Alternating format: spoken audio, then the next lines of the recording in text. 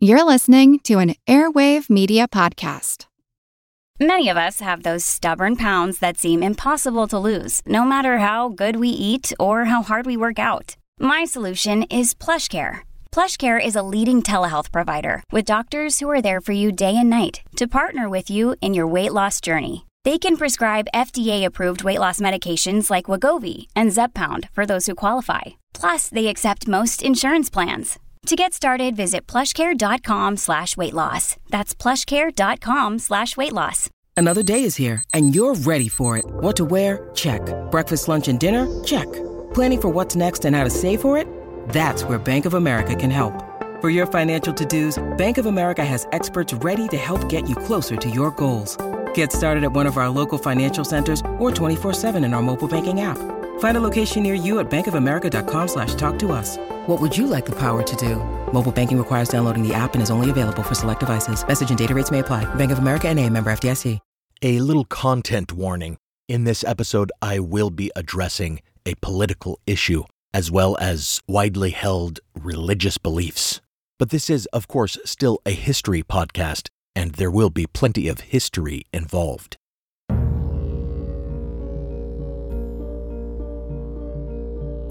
I previously thought that in my episode on anti-vaccinationism, released about 6 months ago, I'd said all I felt compelled to say about anti-vaxxer movements. With the recent FDA approval of some COVID vaccines, I'd hoped that the protests of many who remained vaccine hesitant had been addressed, and we would see wider vaccination rates. Instead, we see goalposts moved and refusals doubled down on.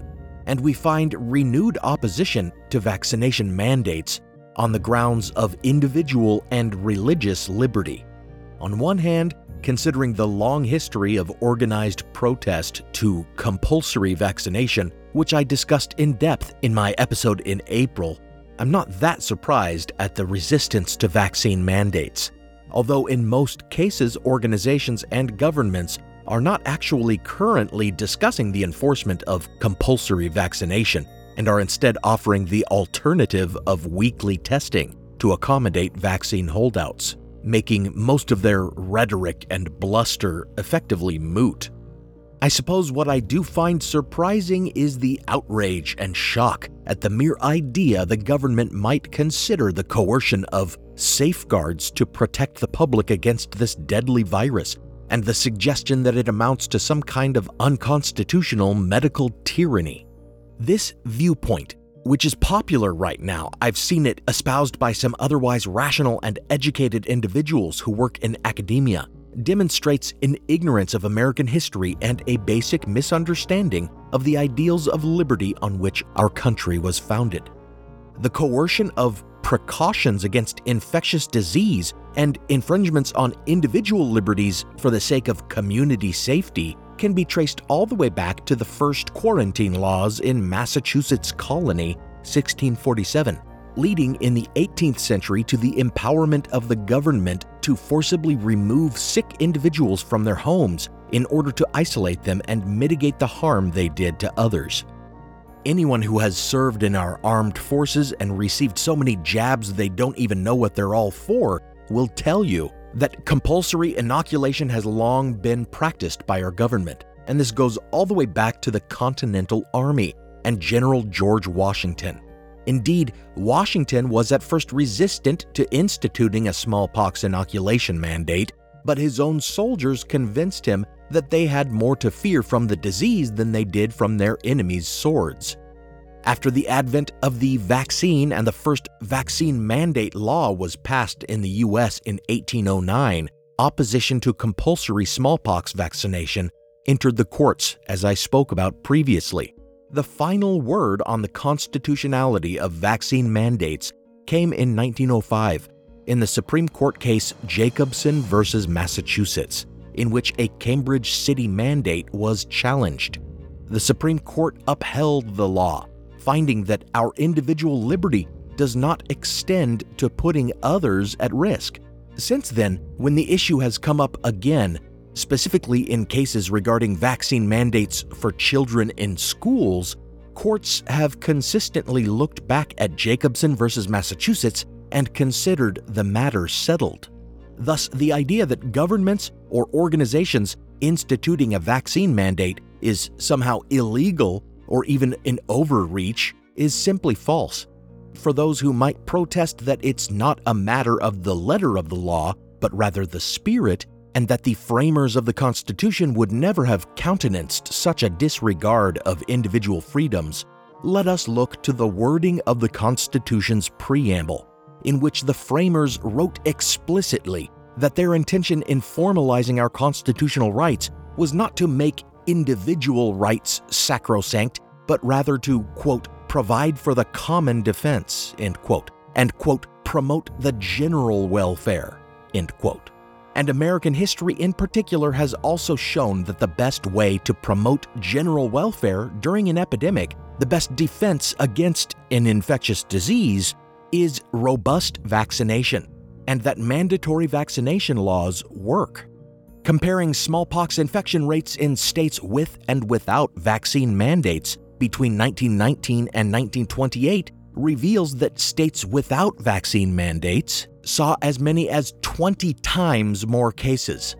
However, what I find really complicates the issue is the notion of religious dissent to vaccination mandates.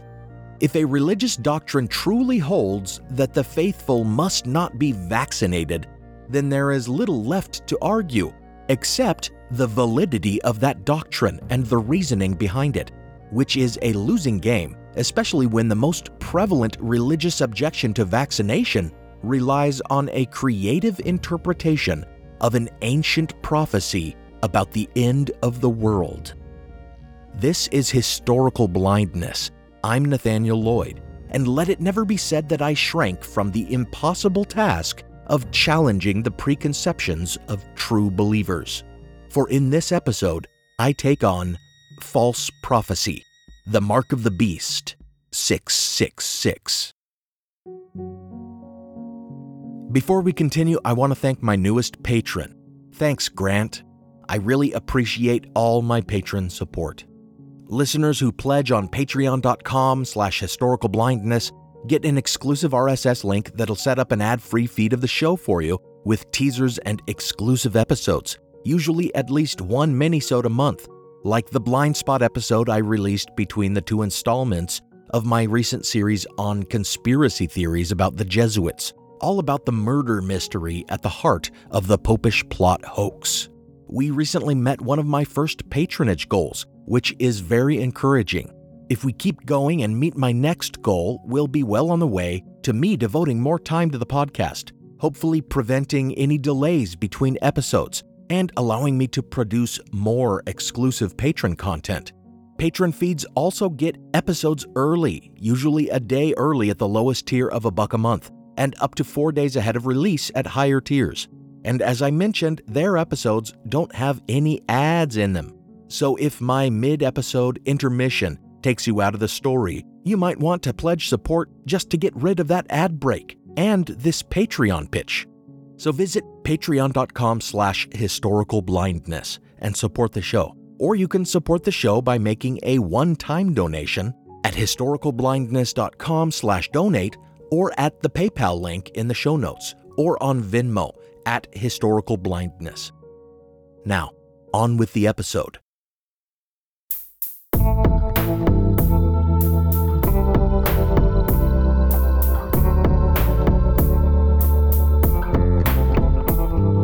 Welcome to Historical Blindness. As you surely gleaned from the end of my cold open, I am producing this episode as one final attempt to use historical insight in order to refute the logic of vaccine critics. Specifically, I want to address the claims that getting the vaccine or requiring proof of vaccination somehow fulfills the prophecies of John the Revelator about the so-called Mark of the Beast, and the argument that this interpretation of a few verses in Revelation constitute grounds for the religious exemption of evangelicals, who comprise about a quarter of the U.S. population. Before we can really address this notion, though, we need some foundation of understanding. In case any listener is unfamiliar, The verses of Revelation in question are in chapter 13, already an unlucky number. In it, the author describes a vision of a beast rising out of the sea with numerous heads and horns with crowns. This beast is described like a chimera, with elements of different animals, and is described as having great power and authority, and is said to miraculously survive a deadly wound. Now, don't be mistaken, this is just the first beast in Revelation 13. The next beast, described by the Revelator, also rises to the same heights of power, and furthermore performs wonders and forces the world to worship the first beast, executing any who refuse. Verses 16 through 18 are of especial interest here. Quote, "And he causeth all, both small and great, rich and poor, free and bond, to receive a mark on their right hand or in their foreheads, and that no man might buy or sell save he that had the mark, or the name of the beast, or the number of his name." Here is wisdom. Let him that hath understanding count the number of the beast, for it is the number of a man, and his number is 666. End quote. These verses mark the beginning of the legend. Understandably, the beasts of the vision are interpreted in terms of power structures.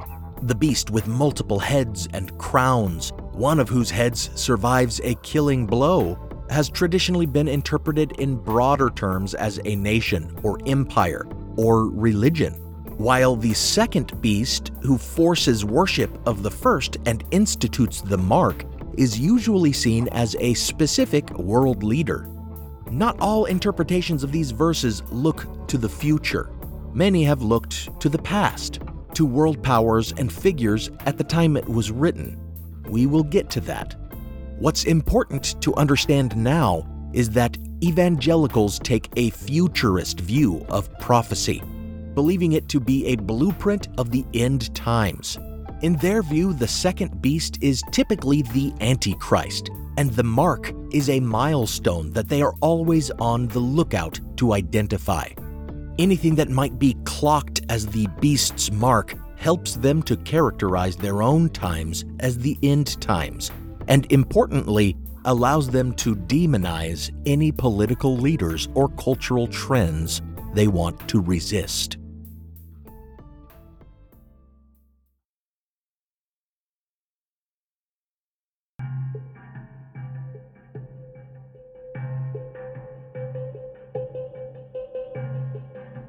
The current iteration of the Mark of the Beast legend, the conspiracy theory that the vaccine itself or vaccine documentation are really the forced mark that will make of any otherwise faithful Christian a damned heretic, effectively erasing their name from the book of life and denying them their eternal reward, actually involves the unlikely figure of Bill Gates.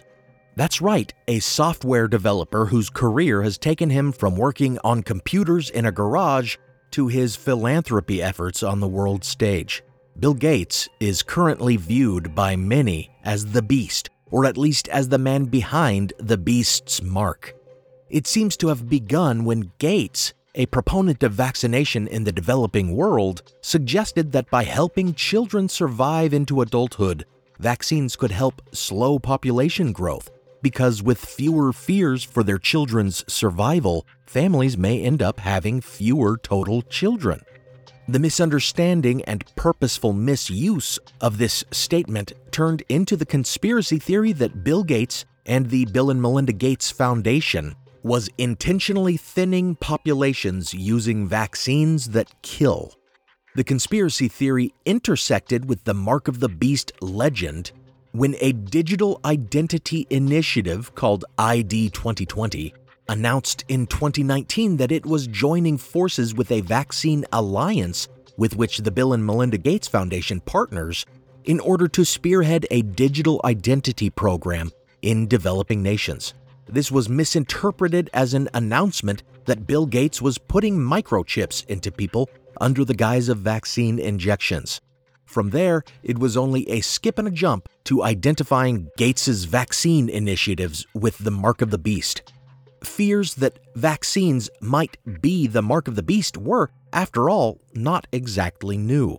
Some early resistors of the smallpox vaccine saw the mark it left on the arms of the vaccinated and also cried, "Mark of the Beast." The notion of an implanted microchip being the mark of the beast was also not new. It does seem, after all, the most logical and modern way to explain why this mark would be necessary for buying and selling. As in the imaginations of the public, it would be like an identification and a credit card that you'd never misplace. The makers of the Verichip, a silicon microchip promoted in the early 2000s as a medical identification device or as a tracking solution, such as we use on dogs, can certainly attest to the difficulty of convincing the public that their product was not the mark of the beast. It was one of the principal obstacles they struggled with in launching their product, and probably the reason why it didn't really take off. Never mind the fact that such microchips are subcutaneous, injected under the skin rather than into the muscle tissue, and need a much larger gauge needle than is used in vaccinations, and require programming for each individual subject, which obviously isn't happening before each jab of a vaccine dose. The pieces all seemed to fit, and the more conspiracy theorists looked, the more pieces they seemed to find. For example, in 2019, Microsoft applied for a patent for a system that rewards the fulfillment of tasks verified by the sensing of physical movement with cryptocurrency, a patent for something that sounds like an exercise app on a smartwatch, but which was wrongly claimed to be a patent for an injectable microchip, something that has certainly already been patented, since the Verichip has been around for 2 decades. The really unfortunate thing is that the proposed patent was numbered W0-2020-060606, taken by conspiracy theorists as the number of the beast, and thus confirmation of their theories. And how was this all tied to the COVID vaccine in particular? Bill Gates did not develop COVID vaccines, despite what many a conspiracy theorist might tell you. Rather, the Bill and Melinda Gates Foundation took part in a pandemic simulation in 2019 called Event 201, in which a thought experiment was discussed as to what the response might look like if, for example, a novel coronavirus crossed species to infect humans. This event has been presented like it was a shadowy Illuminati meeting, when it was in fact a well-publicized and widely attended event, and not the first of its kind, since virologists have feared such a virus emerging for a long time. So rather than a vast conspiracy in plain sight, this appears to be a series of rather unfortunate coincidences that has now resulted in a massive and baseless conspiracy theory responsible for many avoidable deaths. Now for a brief intermission.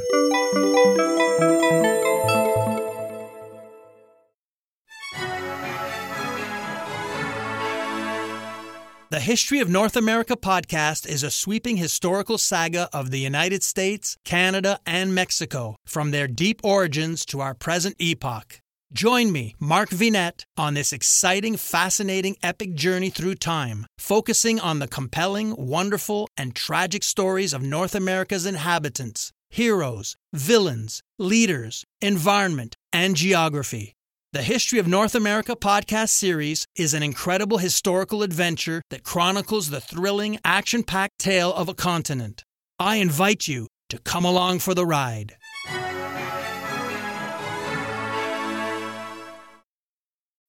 When you need mealtime inspiration, it's worth shopping Kroger, where you'll find over 30,000 mouth-watering choices that excite your inner foodie. And no matter what tasty choice you make, you'll enjoy our everyday low prices, plus extra ways to save, like digital coupons worth over $600 each week. You can also save up to $1 off per gallon at the pump with fuel points. More savings and more inspiring flavors make shopping Kroger worth it every time.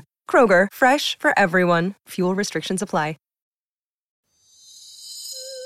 Do you find yourself captivated by the inexplicable, entranced by enigmas, and tantalized by the unknown? We are Shane and Josh Waters, brothers who will weave you through tales that have mystified us for years. From haunted hotels to inexplicable disappearances, our episodes offer you a panoramic view of the world's greatest mysteries, leaving no stone unturned, no clue unnoticed. With a gripping narrative, we invite you to join us on a journey into realms of the unexplained. We're unraveling the mysteries that have perplexed humanity for ages. So, armchair detectives, curious minds, and seekers of the strange, it's time to put on your headphones and dim the lights. Dive into the uncanny world of the Mystery Inc. podcast and prepare for a journey into the unknown that you'll never forget. And remember, some mysteries are better left unsolved, but not unexplored. Now, back to the show.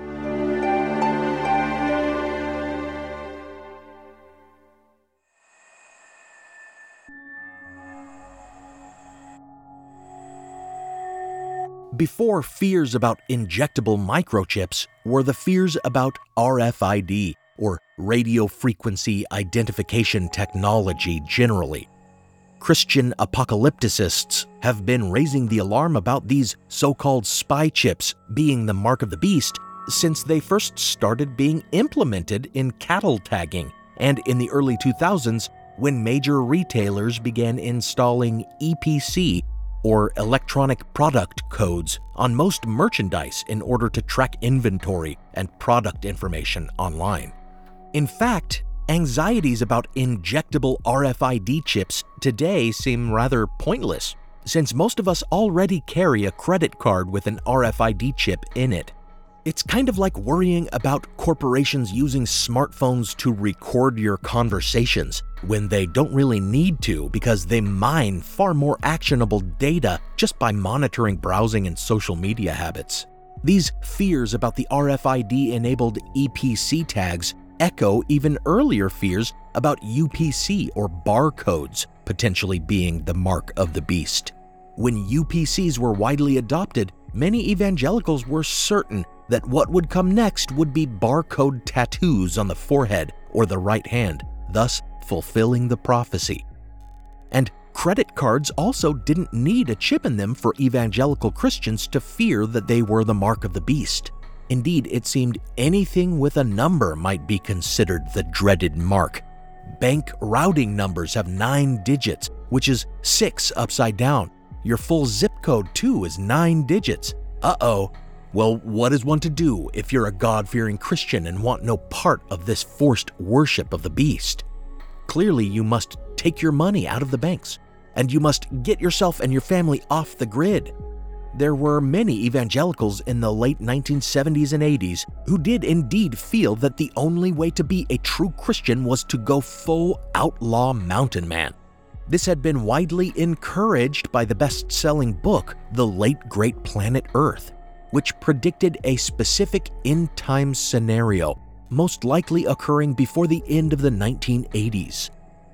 One such Christian American influenced by this apocalyptic culture was Randy Weaver, who believed that credit cards and the computer systems that networked them were the mark of the beast. In order to resist what he saw as revelation come true, he moved his family to a cabin in remote Idaho and began to associate with the only other well-armed group of professed Christians resisting the government and living off the grid out there, the Aryan nations. To illustrate the danger of such apocalyptic thought, things did not turn out well for the Weaver family. When the ATF failed in their plan to use a firearm charge to coerce Weaver into informing on the white supremacists' activities, the result was an infamous shootout and standoff at Ruby Ridge, the Weavers' home, during which a deputy U.S. Marshal and Randy's son and wife were killed.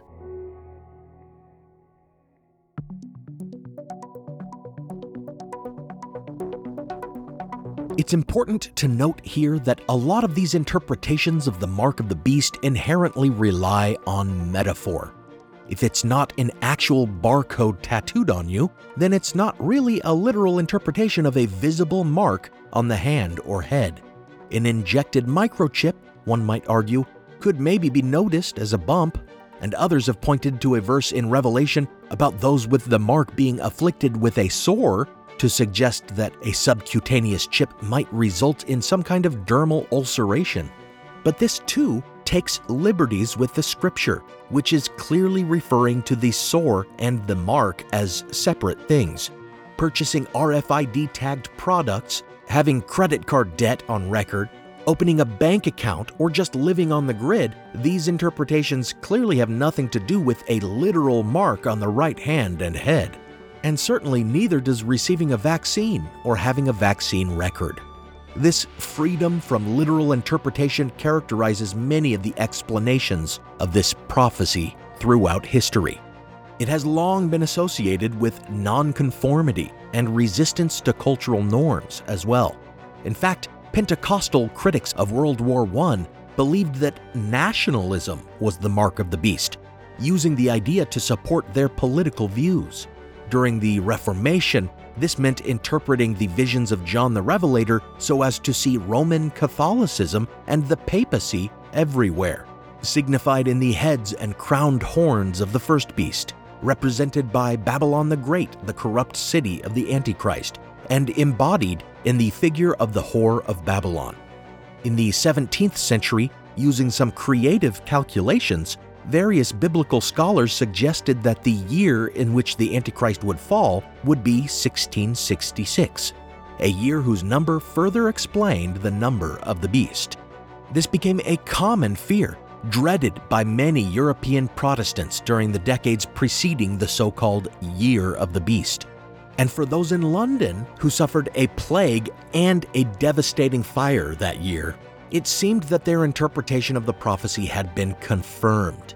This notion of the infamous riddle that was the number of the beast would be echoed 333 years later, when worries about computers and Y2K led many, once again, to fear that the year 1999 would somehow fulfill the terrible prophecy of the number of the beast. Revelation is clear that the mark of the beast is one and the same as the number of the beast, and it is never satisfactorily explained by these interpretations how or why a calendar date might be received on the right hand or the forehead, even metaphorically.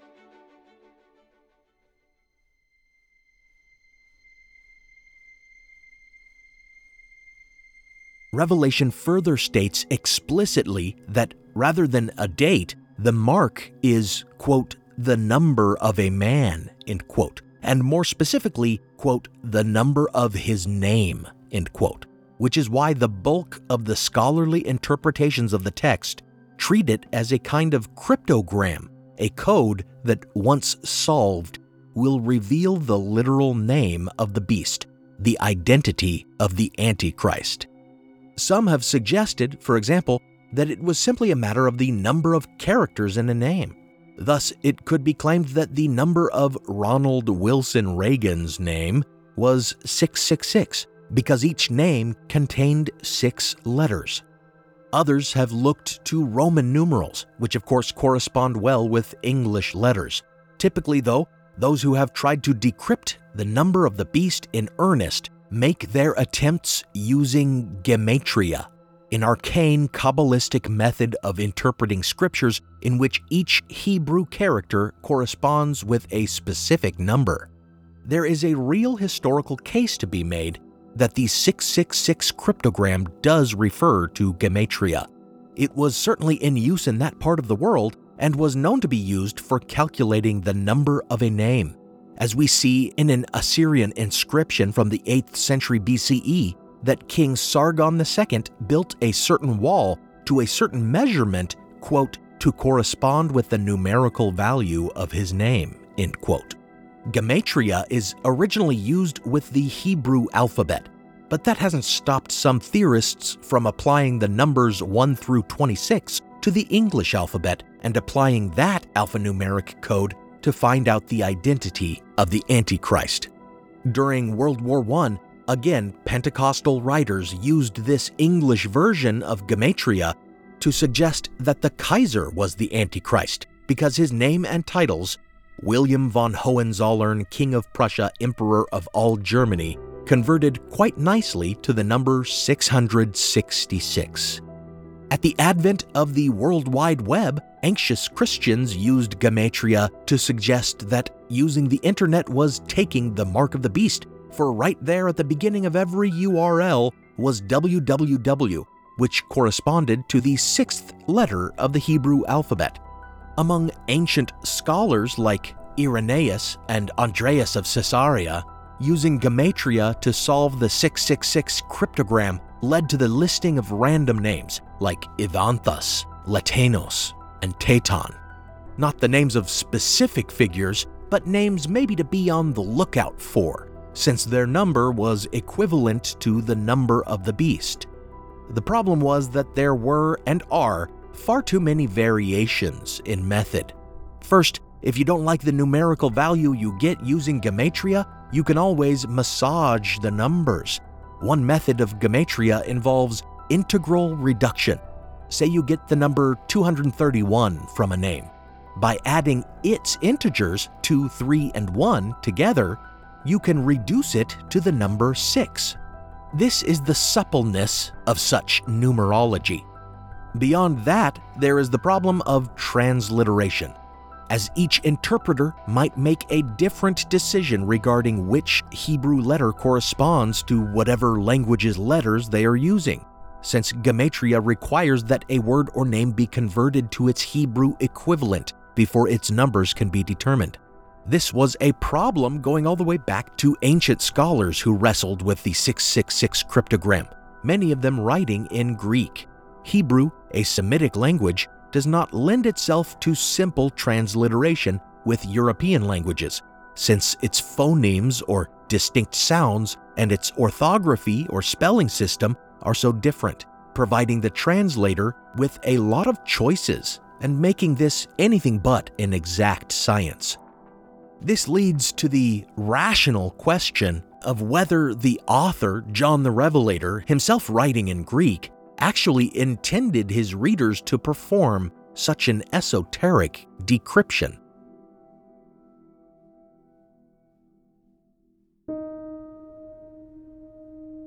So then, who was John the Revelator, also called John the Theologian and John the Divine, author of the Book of Revelation? Christian tradition would have us believe he was one and the same as the author of the Gospel of John, but this is not exactly a precise identification, since the identity of that Gospel's author is also widely disputed, which I spoke about in my episode entitled The Beloved Disciple and the Authorship of John. What the Book of Revelation tells us is that the author wrote it while on the island of Patmos, a Greek island in the Aegean Sea. Thus the author's other appellation, John of Patmos. Many biblical scholars place its composition between 81 and 96 CE, during the reign of Roman Emperor Domitian, suggesting that whoever this John was, he went to Patmos seeking refuge during Domitian's legendary persecution of Christians. However, other scholars have suggested that there is little contemporary source support to actually confirm the truth of Domitian's supposed persecution of Christians, which were only first mentioned by Eusebius of Caesarea hundreds of years later. In alternative dating, based on the writings of Irenaeus, whose Against Heresies, written about 180 CE, is one of the earliest exegeses or critical interpretations of the scripture, is that it was written during the time of Nero, who reigned as Roman emperor from 54 to 68 CE. With this dating in mind, we must consider the possibility that John of Patmos was not at all referring cryptically to some far-flung future events and figures in his revelation, but was instead speaking figuratively about contemporary events. This would be the so-called preterist view of Revelation. In this view, Babylon the Great is Imperial Rome, and the beast, the number of whose name is 666, was Nero.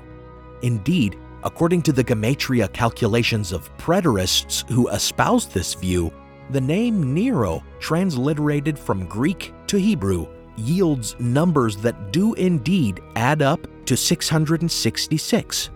But more than that, one problem that has plagued many an interpretation is the fact that some early versions of Revelation actually have a different number of the beast, identifying 616 or 616 as the, quote, number of his name, end quote. Funny enough, though, Nero Caesar, transliterated not from Greek but from Latin into Hebrew, yields the gematria result 616, thus explaining the deviation in some versions of Revelation. And more than just the fitting of his name with the number of the beast, Nero and Rome can be made to fit other descriptions of the beast. The first beast, with many heads and crowns, might be seen as Rome, and the mortal wounding of one of the beast's heads may refer to the assassination of Julius Caesar, which the beast survived in that the empire survived. And the making of the world to worship the beast may refer to Roman deification of their emperors, starting posthumously with the cult of Divus Iulius, making a god out of Julius Caesar. Or maybe, after all, the number of the beast refers specifically to the first beast, not the second, which is not exactly clear in the scripture. And the head of the beast who survives his mortal wound and is worshipped is a reference to Nero. For there was a legend after Nero's suicide called Nero Redivivus that said Nero did not really die, or that he would soon return.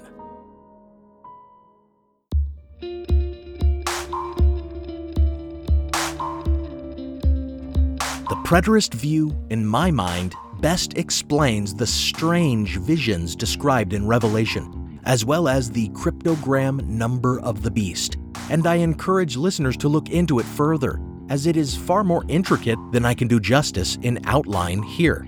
Still, I am left with certain questions, such as the specific meaning of the statement that the mark of the beast would be received on the hand or forehead. This, I think, is the perennial problem with prophetic texts like these. One might compare them to, for example, the poetry of Nostradamus. Works of prophecy are so chock full of evocative but abstract and surreal imagery that they can be twisted to apply to whatever you want. So, purely as a thought experiment, let's say I wanted to turn the political tables on evangelicals and started suggesting that the prophecies of Revelation clearly point to figures or movements on the right. Obviously, the head of the beast that recovers from a mortal wound might refer to Donald Trump, who came down with COVID during his re-election campaign but recovered.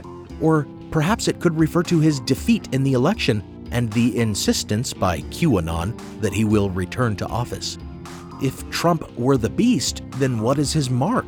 Perhaps the alt-right hand gesture we sometimes hear about, or perhaps his MAGA hats, which place his symbol on his followers' foreheads. And the flexibility of gematria allows us to turn his name into the number of the beast. Using a simple online gematria calculator, I get the value of 159 for Donald, a name with 6 digits. If I apply the integral reduction method, adding 1, 5, and 9, that 6-letter name's value reduces to 15, and 1 and 5 add up to, you guessed it, another 6. Likewise, Trump yields the number 726, whose digits add up to 15, which can again be reduced to 6. I think you get the idea. Do I believe that Trump's political career was predicted by John of Patmos thousands of years ago? No. If anything, this is just evidence that all claims about the mark of the beast are preposterous, especially considering all the many times they have been wrong, which is every time so far. And furthermore, it just goes to show that interpretations of prophecy should not be taken so seriously. especially if they are cynically used as a specious argument for religious exemption from a life-saving public health initiative like vaccines.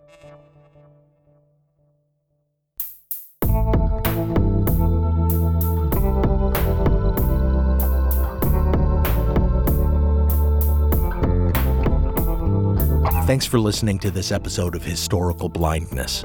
Special thanks go out to my partner patrons Diane, Robert, Joe, Evelyn, Joe E., Devlin, Ian, Jessica, Fred, Robin, Mateo, Myth Eater, Do More Kid, Emily, Katie, and Elizabeth. You can wear my mark on your heads by following the link in the show notes for the new show merch, like the awesome new baseball hats Redbubble is offering. Some music on this episode is copyright Alex Kish. Visit alexkishmusic.com and contact him to get compositions for your own projects. Additional music from Kai Engel and from Kevin MacLeod, licensed under a Creative Commons Attribution license. Check out the show notes for a list of the tracks used.